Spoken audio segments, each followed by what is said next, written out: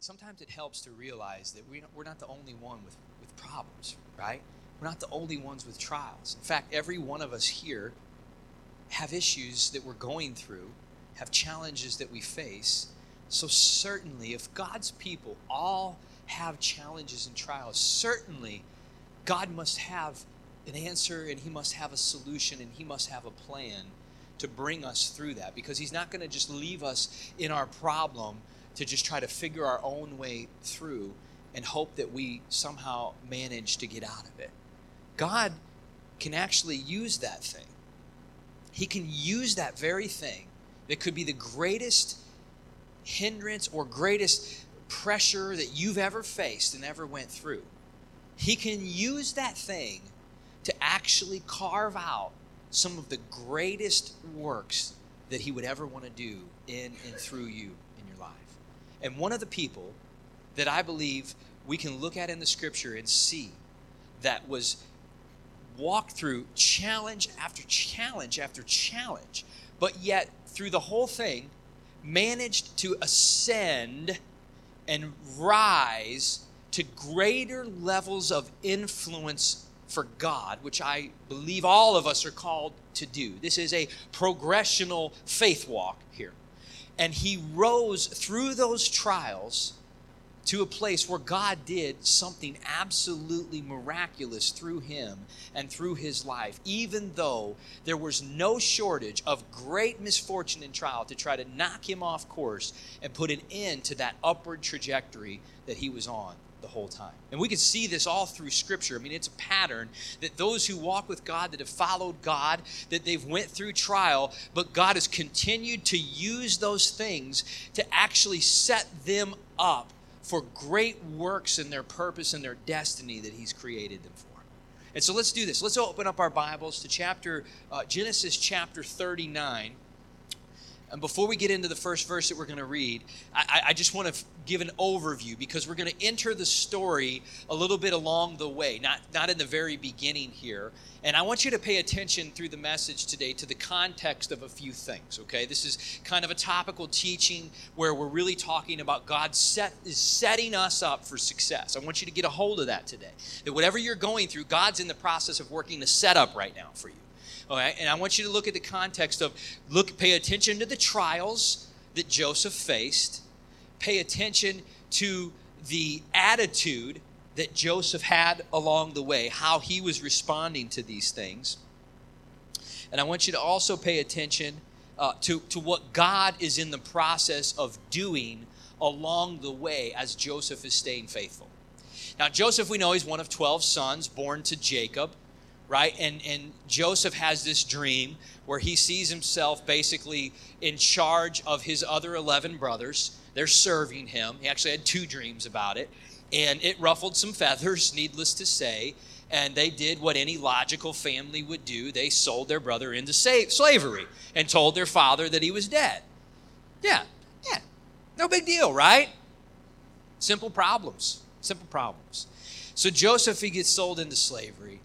And think about it like this, guys. He experienced one of the greatest tearings, one of the greatest challenges and issues that any person could ever experience. He was torn from his family.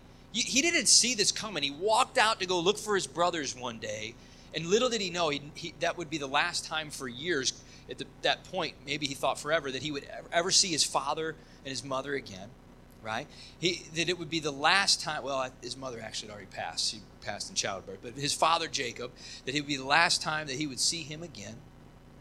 And it was by the hand of his brothers, because he knew that his brothers were jealous and they had done this horrible thing, and now he goes into slavery. He is in I want my problem back, okay? Joseph has got a real problem. Now it's a matter of how he's going to respond. What is he going to do? And how is he going to view this situation in terms of God is still able to use this to set him up to do something amazing, that God's plan for his life will not be denied or thwarted, even in the midst of a great tragic situation. So in verse chapter 39, let's read verses 1 through 6 to start out. Now Joseph had been taken down to Egypt, and Potiphar, an officer of Pharaoh, captain of the guard, an Egyptian, bought him from the Ishmaelites who had taken him down there. The Lord was with Joseph. That's amazing, isn't it? I mean, right there we can pause and we can say, Joseph's in a horrible situation, but who's with him? The Lord is with him. Put your name in there. You're in a horrible situation, but the Lord is with you, Linda. But the Lord is with Jesse. But the Lord is with Paul, right? All of these things. But the Lord was with Joseph, and he was a successful man. And he was in the house of his master, the Egyptian, and his master saw that the Lord was with him. We could pause right there and we could say, when God is with you, it's evident to people around you, even whenever, it ought to be evident to us, but it ought to be also evident to people around us as well. And so his master saw that the Lord was with him, and the Lord made all he did to prosper in his hand. So Joseph found favor in his sight and served him. And then he made him overseer of his house and all that he had put under his authority. So it was from the time that he had made him overseer of his house and all that he had, the Lord blessed the Egyptian's house for Joseph's sake, and the blessing of the Lord was on all that he had in the house and the field. Thus he left all that he had in Joseph's hand, and he did not know what he had except for the bread which he ate. Now Joseph was handsome in form and appearance. Don't you love how God drops that in there too? And he was doggone good looking as well. I mean, and the guy was something to look at, you know? He was pretty easy on the eyes. I mean, get a picture of Joseph for a second. I mean, I don't know who you see. You see Brad Pitt. I don't know. You see Ryan Gosling. Do you see your pastor? Any of those. It doesn't matter. Just get a picture of somebody in your head, okay? But listen, let me just point out. Look, can you make the most of where you are in any given situation? Because this is exactly what Joseph is doing. He's in prison, basically a slave, and not everybody automatically gets this, but Joseph is now promoted to the highest ranking place that anyone in that prison can be. He's directly underneath of Potiphar, the man that he's in charge of serving, so much so that Potiphar says he doesn't even really think about or care about or worry about anything except what he's got to eat, because Joseph had just taken care of it all. Prisoners don't just get that kind of influence. They don't just get that kind of power, of stature. But what did Joseph do? He's making the most, certainly, of whatever the situation is that he's in. Right? He is definitely, so to speak, taking lemons and making lemonade out of the situation. He had to be, I don't know, I picture him just having a great attitude. I picture him thinking, well, if I'm going to be here, I might as well, try to minister to these guys or speak to these guys or exhort these guys. I'm going to be strong. I'm going to praise God while I'm in here. I'm still going to worship him because, I can praise God as long as I have breath in my lungs, right? And something is going on about this guy that he is, Potiphar can't help it. I'm going to promote this guy. I'm going to give this guy more influence. It may not sound like much to you. A promotion in prison may not sound like much, but to me, he's making the very best out of a situation that he's in that many times people would totally look down upon. If we were in that situation, someone was in that situation, many a times people get very bitter, they get very disgruntled, they get angry with God. A lot of things can happen. I get it, But in the process of feeling that way, it only challenges and gets in the way of God wanting to do more through us and in us in that situation. See, I think a lot of times these types of trials that come along kind of knock us off of our feet a little bit, so to speak. They have a way of really humbling us. Are you with me? To a place that we kind of need to be, where we can be in a situation, and now we're not looking, wherever it is you're at, don't look down on it. Don't snub your nose at it like, this job, there's nothing in this. I need to get out of here and go to something else, right? We could get this bad attitude about where we are, about this thing that we're in, and we think, it's going to be great when I get to this other place. But sometimes these trials come along, and they have a way of humbling us. And you know what the Bible says, right? God does what? He exalts those who are humbled, and yet he humbles those who are exalted. So many times in a trial, in an issue, in a fire, it has a way of humbling us a little bit, where we realize that we just need God, that we're not in control. And in the process of getting to that place and then just having the right attitude and serving God, he begins to promote and bring us up to greater places of influence, almost like on a new level of ascension, arise into the destiny that he's called us to. Now, in the book of Colossians, chapter 3, verses 23 and 24, I just want to read this to you from the Amplified Version. It says, "Whatever you do, whatever your task may be, work from the soul. That is, put in your very best effort as something done for the Lord and not for men, knowing with all certainty that it is from the Lord, not from men, that you will receive the inheritance, which is your greatest reward, in the Lord Christ, whom you actually serve." We're always serving God, no matter what the landscape, no matter what the trial, no matter what the misfortune that we see is. We are always in a position to serve God, to do what we're doing, as this scripture says, what? Unto the Lord and with all of our heart. When we're serving God, folks, there is nothing insignificant. The littlest act in prison, serving God, is more significant than an act that is not done to the Lord out in the greatest platform in the world. Are you with me? We have an opportunity everywhere we are in any given situation to do what we're doing unto the Lord, and then what? With all of our heart. If you're going to be there, you might as well give it your best shot. You might as well do the best you possibly can and rely on God, because he certainly has it in him to give you what you need to do something great, even if you're stuck in a prison cell with a bunch of other slaves. Right? Look around. I mean, whatever the trial is that you looked at that somebody has, or whatever your issue is that you're going through, I guarantee you there's a way to serve God with all of our heart in the midst of that thing. And that has significance and purpose, and it has a huge place in how God is going to promote and exalt us to greater and higher things. If anything, your worst situations that you're in, the most difficult, if anything requires your greatest effort, it would be in those times and in those places, right? Not when everything is exactly the way that we would have it. Now we know that a little on in the story, something happens.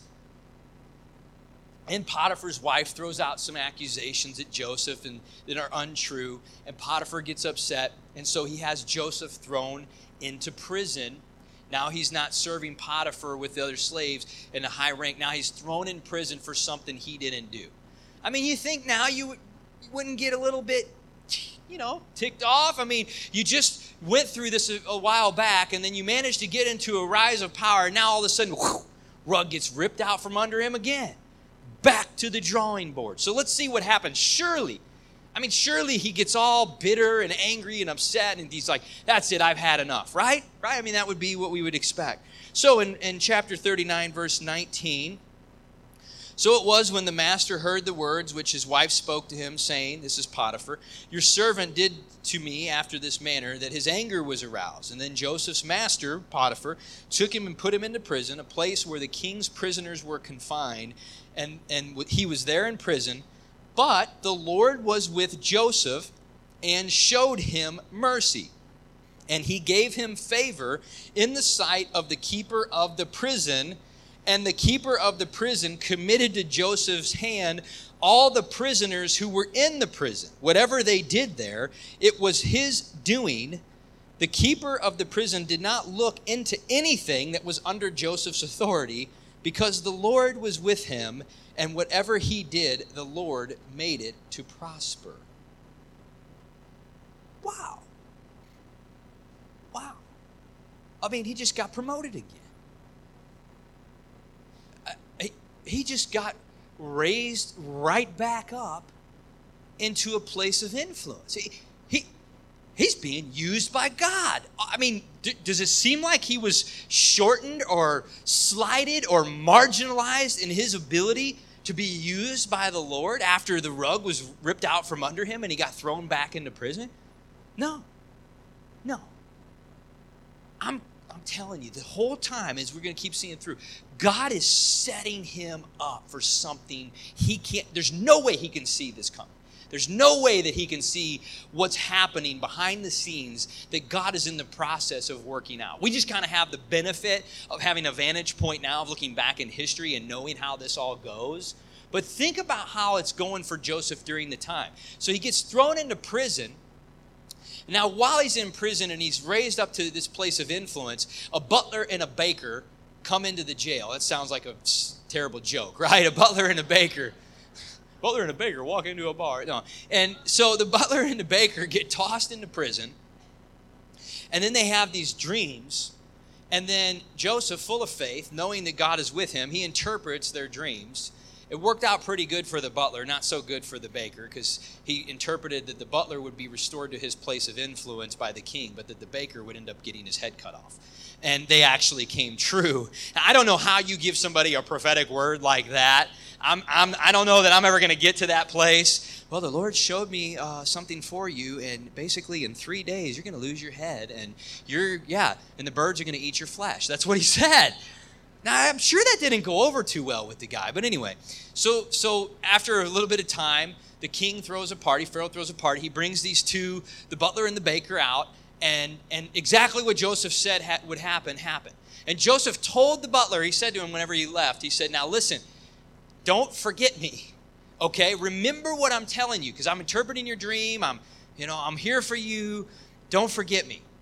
And then we see in chapter 41, verse 1, and then it came to pass at the end of 2 full years, Pharaoh had a dream. And then so what happens here is Pharaoh has a dream, and the butler realizes, oh, I know a guy that interprets dreams.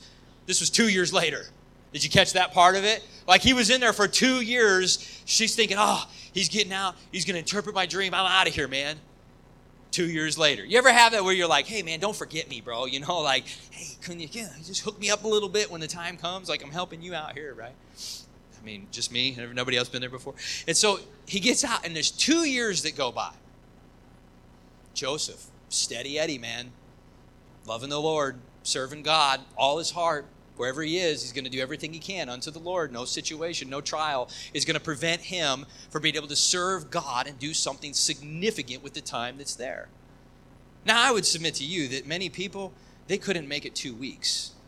I mean, they would spiral out of control, like get bitter, get upset, get angry. They would get caught up in their problem. They would let their problem bury them. They would only see everything through the lens of their problem, right? And then all this discouragement, despair, all these things start to set in. But Joseph, 2 years. I mean, we just glance by that in one little verse, and I see that, and I'm like, wow, that had to be so hard. Like, we don't have a verse-by-verse account of every day of his life of these 2 years. I'm sure he had some pretty rough days, but somehow along the way, he's still serving God. He's still in a place of influence. He's still got credibility. People still see that the Lord is with him. And then it comes around that finally the butler, he remembers, and he says, okay, yeah, I got to tell Pharaoh about this. And so Joseph goes and he interprets the dream for Pharaoh that he had, and he interprets it accurately. And so in chapter 41, verse 37, this is what we see next. So the advice was good in the eyes of Pharaoh and in the eyes of all his servants. And the Pharaoh said to his servants, can we find such a one as this, a man in whom is the Spirit of God? There we are again, the evidence. Can I say that it's hard to see the evidence of God at work in us when we're in a place of bitterness or frustration or anger or carrying grudges. But the evidence of God is all over this guy. So that tells me that he is operating with a pure heart. He is operating in the right place. He's not holding any kind of bitterness or anger against anyone for where he's at, even though certainly this wasn't of his own doing, right? So he's just got a great attitude. And then it says there, can we find such a one as this, a man in whom is the Spirit of God? Then Pharaoh said to Joseph, inasmuch as God has shown you all this, there is no one as discerning and wise as you. Prisoner, right? You shall be over my house, and all my people shall be ruled according to your word. Only in regard to the throne will I be greater than you. And Pharaoh said to Joseph, see, I have set you over all the land of Egypt. And then Pharaoh took his ring off his hand and put it on Joseph's hand and clothed him in fine garments of fine linen and put a gold chain around his neck. And he had him ride in the second chariot which he had. And they cried out before him, bow the knee. So he set him over all the land of Egypt. This guy will not be denied. I mean, God is raising him up in the midst of a problem that would take most people out. Most people would die in that first prison cell because they pity party and they just never come out of that, right? A lot of people would do that. He just keeps promoting this guy, keeps raising him up. But Joseph's attitude, he's serving God, and whatever he's doing, wherever he is, there's something to be done. There's some sort of work that can be done for the Lord. And what I'm saying, I'm seeing here is that God is setting him up all the time for something even greater that's coming, that's ahead. And then we see in chapter 41, verse 46, now Joseph was 30 years old when he stood before Pharaoh, king of Egypt. So listen, guys, Joseph was 13 whenever they sold him into slavery. He's 30. No, I'm sorry, he was 17. I got the numbers back. He was 17 when they sold him into slavery. He's 30. This was 13 years. 13 years. That doesn't go by lickety-split in a prison cell. I'm pretty sure of that. I hope I never have to know that. But Joseph, 13 years, and now he's put in this place of authority and influence. And he's just been risen up. And look at how he's handled himself all the time. Through all of the most unfortunate, challenging, trial type of situations. But Joseph, his spirit is never broken in the sense of serving God and loving God and knowing that there's always a work to do no matter where we find ourselves. And sometimes we forget that, don't we? We get in a place that's not where we want to be. We get in a challenge or a problem or a trial that we think shouldn't be happening to us. And it gets really hard and really difficult, let's be honest, to just serve God and know we can do something great even if we're in this mess over here that we've somehow fallen into. That somehow in this unfortunate job or somehow a relationship is falling apart or there's a financial challenge or whatever's going on, it can look a lot of different ways. We ought to realize, like Joseph teaches us, that no matter how bad things seem to be, that you wake up every day and take a breath and you have a chance to serve God. You have a chance to love Him, and you have a chance to do something amazing and impactful with that time that you have that day. And that if you do it unto the Lord to the best of your ability and you're not looking down on it or you're not missing it, that God can use that. It's a significant thing, and He can use that to continue promoting you and raising you up to greater places of influence that He knows are ahead for you. Joseph was 17 when sold into slavery. He endured for 13 years with a great attitude, a great mindset, and serving the Lord with all that he could. We get in these situations, and we can make it better or worse by the way we approach it. Right? Proverbs says that for a man thinks in his heart, so is he. And so if we continue to speak about all the problems there and just continue to pile more words from our mouth up about the problem and about the issue, it just blurs your ability to really see God clearly in the thing.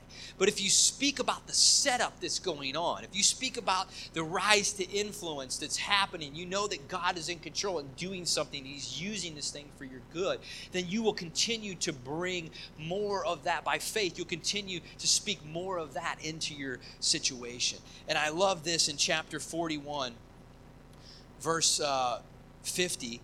And to Joseph, so that in the midst of all this that's going on, into Joseph were born two sons. Right before the years of famine came, that was Pharaoh's dream. There would be 7 years of plenty and then 7 years of famine. And so Joseph was in charge of storing up all the food during the surplus so they'd be ready for the famine and to be in charge. So Joseph were born two sons before the years of famine came, whom Asenath, the daughter of Potiphera, priest on bore to him. So Joseph called the name of his firstborn Manasseh, for God made me forget all my toil and all my father's house. And the name of the second he called Ephraim, for God has caused me to be fruitful in the land of my affliction. So whatever type of broken heart Joseph might have had from this thing that happened with his brothers, God has healed his heart, right? He's healed that broken heart. And then his second son, he names him Ephraim. He says, in this, he's allowed me to bear fruit even during my affliction. There is no drought, there is no dry land that we could get into where in the supernatural, God can't bear fruit in our lives while we're going through that thing. No matter what's going on, that God can use us to do awesome and miraculous things, even if it looks like it's a dry desert kind of setting and situation around us. And then we see that a little bit later, we know that in verse 56 in chapter 41, and the famine was all over the face of the earth. So now the famine is here. And Joseph opened up all the storehouses and sold to the Egyptians. And the famine became severe in the land of Egypt. So all the countries came to Joseph in Egypt to buy grain, because the famine was severe in all the lands. God's given Joseph the keys to the storehouses. During feast or famine, he's wanting to use us to bring fruit into the world and to use our lives to be an example of what serving him and being raised up into our purpose and destiny is all about. Timing couldn't be any better now. Like for Joseph to be where he's at with the famine now that's happening and everything that's going on, all of a sudden now, the timing is impeccable. Now, Joseph, would he have ever thought to put himself in a situation like this? Of course not. But yet the trial and the challenge that was going on, somehow he was able, because he was serving God through that he was able to, God was setting him up, and now he's in a position to be able to be used in a mighty way because of where he is. Sometimes it's just God's timing that we have to allow to work itself out. And we as people, we just kind of have a messed up sense of timing, don't we? We do. It's like, is there ever a great time to have a kid?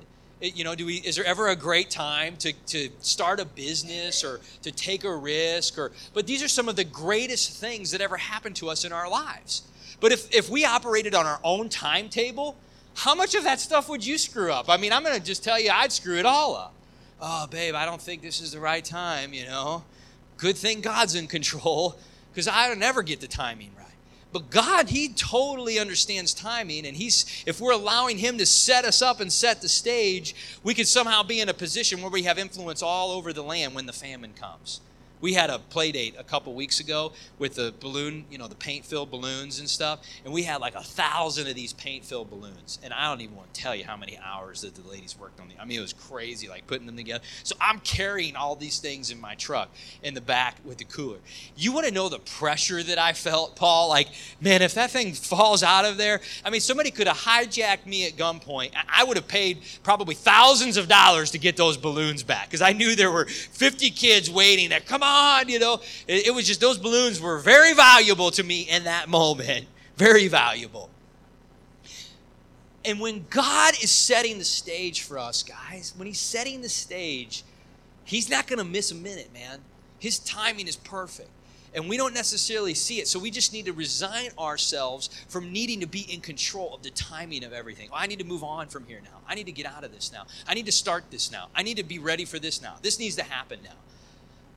Well, how about just, God, you're in control. Your timing is perfect, right? And when the time is fulfilled and matured to bring that next level in our purpose and destiny and kind of raise us up to that next place, God will know, and it would be positioned perfectly, just like Joseph was when the famine came, and he had more influence than anybody in all of Egypt, the greatest nation in the land at the time, except for Pharaoh. He is in second. second command over all of the people. And he got there through 17 years plus of you know what, right? Horrible situations. But yet here he is, not denied, not handicapped, not stifled, not marginalized in his ability to be used mightily by God. I think it's amazing. And then we see here that his brothers learn about him being there. And I'm just going to fast forward through this. You can read on through all the way up through chapter 50 later. But his brothers learn about who he is. And then they bring his father back to Egypt to see Joseph and listen to what happens. And then the sons of Joseph who were born to him in Egypt. This is chapter 46, verse 26 and 27. Sorry, I'm speeding up. And the sons of Joseph who were with him in Egypt were 2 persons, and all the persons of the house of Jacob who went to Egypt were 70. This is like a 70-person family reunion now. And it says here, listen to what Jacob said in chapter 48, verse 11. And Israel, that's Jacob, said to Joseph, I had not thought I would ever see your face again, but in fact, God has also shown me your offspring.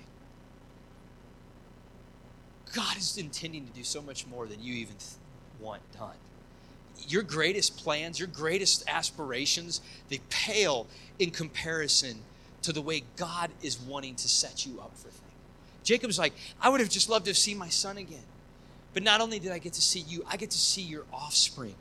And then later on in chapter 49, Jacob goes on to bless all of his children before he passes. He's there with all of his sons, and he has the opportunity to implement the blessing upon them before he passes on. He went through all these years of terrible things, but Joseph remaining faithful all that time. And now here all of his family is back. They're living in Egypt. I don't know. I don't know this to be true for sure, but I would say there's a good chance if Joseph hadn't have gone through what he went through and wasn't in the position that he was in, his whole family might have got wiped out. They might have all died in that famine. Maybe more people in the world would have died because Joseph was the right man to steward the resources, because he was the only man that would ever be in a position like that would be serving the one true God in Egypt. What is God doing? He's up to something greater all the time. His setup far exceeds your plans and anything that you can imagine. Could it be that all the time God wanted a Hebrew who would serve Jehovah in a position to be the main influencer in a nation that didn't know God during the greatest calamity that they would ever face, during the famine that was about to come? God doesn't bring our trial, but he could certainly use our trial to take us to places that we would never go ourselves. Hallelujah. Where does God possibly want to take you that you would never choose the path for yourself to get there? I would never throw myself into slavery. Would you? Nobody would ever do that. But yet the series of unfortunate circumstances that happen along the way, because God's hand is upon them, because Joseph is loving God and serving him the whole time, those circumstances allow Joseph to continue to rise. He never stopped rising in his influence and in his purpose and in his destiny through this whole thing that he was facing. God doesn't bring our trial, but he can certainly use it to bless us. I'll close with this. Stand to your feet with me today. Joseph never ended up leaving Egypt. Isn't that amazing? He never even ended up leaving that place. At 17, 18, wherever it was, he probably wanted to be so far away from there, he would have taken any place on the face of the earth except for that place that he was at. Yet when it was all said and done, he finished out his days and his years with all of his family in that land. Makes me think about stories of pastors and people I know that they kind of go on to pastor a church or go into a place to minister that they don't really want to be at, or they think it's just going to be a temporary thing, or maybe it's you get a job at a place that you don't really want to work, but you do it because it's going to pay the bills right now, or you start a business because you just need to make some money to get by. But all these things going on, yet somehow a lot of times people never end up leaving those places. just like Joseph never left Egypt. They go on to accomplish greater things than they could have ever imagined would ever happen in that thing. And I just want to tell you today, it is the word of God. It is the pattern through Scripture that whatever it is that you face, I don't wish anything negative upon anybody. None of us do. But whatever it is that you're dealing with, God is setting you up for something. He is fully in control. There's no prison cell. There's no loss of job. There's no sickness. There's no anything that can prevent the hand of the Lord from orchestrating the greatest setup that you could ever imagine would happen in your future. And you will be perfectly positioned at the right place and at the right time when it comes your way. And listen to this. Chapter 50, verses 19 and 20. And then his brothers came and fell down before his face. And they said, "Behold, we are your servants." And Joseph said to them, "Do not be afraid, for I am in the place of God. For am I in the place of God? But as for you, you meant evil against me, but God meant it for good, in order to bring it about as it is this day, to save many people alive." He sees all of this at this moment now. Joseph can peer into what's happened, and he can recognize that no matter what happened, that God was using all of those situations, and he was taking him through something that eventually would allow him to be used in a way that he could have never imagined before. He doesn't hold any grudge. He's found a place of forgiveness, of mercy towards his brothers. Hallelujah. And he finished strong. He had a legacy that he left behind. He lived to be 110 years old. He had sons and daughters. He had a family restored that he was pulled away from. And it says that he saw his children's children grow up down to the third generation. The third generation.